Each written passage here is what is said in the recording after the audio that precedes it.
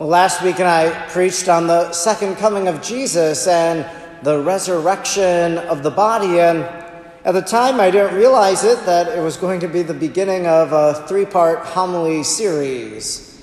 So I'd like to continue that theme today, especially perhaps considering our own particular judgment. And then next weekend I'd like to preach on the sins of omission.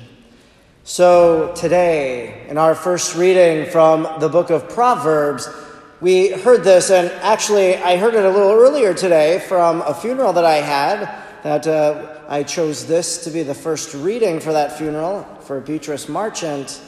And as we heard that reading tonight, well, what did it say? It said that it praises this woman, worthy is this wife. And then it goes on, and it says, let her deeds praise her at the city gates.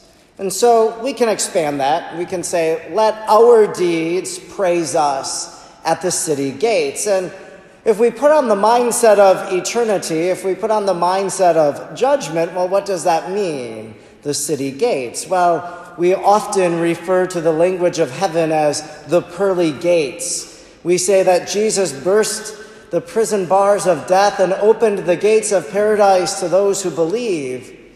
And so the city gates of the heavenly Jerusalem, that new and eternal city, where we all hope to one day be citizens.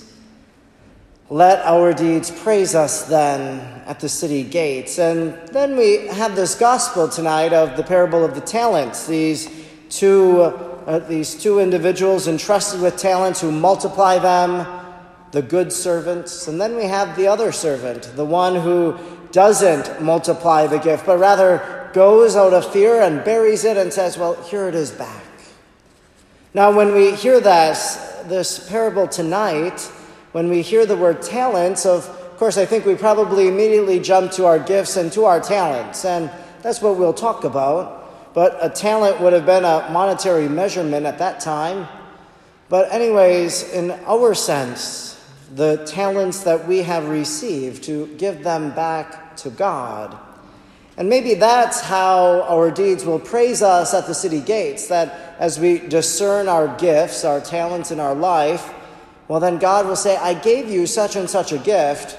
Tell me how you used it. How did you give me honor? How did you glorify me by that gift that I had given you? I could probably look at myself, for example. So I write things, I write books, I write other things on the internet. And so maybe God will say to me, you're a good writer. How did you use that gift for my honor and for my glory? So I'll say, well, this is how I think I did that. Or maybe God will say to me, well, you're a good communicator. You preached every Sunday. You had a radio show. You did a podcast, all these different things. Well, how did you use that gift to build up the kingdom? And then I'll say, well, this is how I think I did it. And I'll explain my life to the Lord. That's probably what will happen at those city gates, that when we meet the Lord, our merciful judge, that we will give an account to him of our life.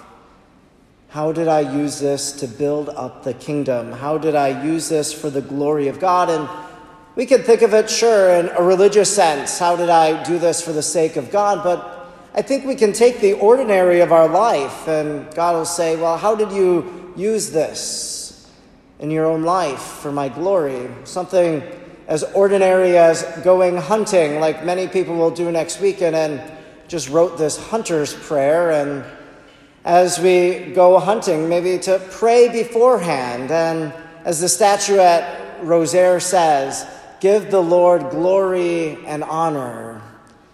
And so it is by using these talents that God has given us that we're able to use it to build up the kingdom, to give him thanks for his mercy and for the gifts that he allows us to participate in, and maybe even to give out of our generosity to those who are in need.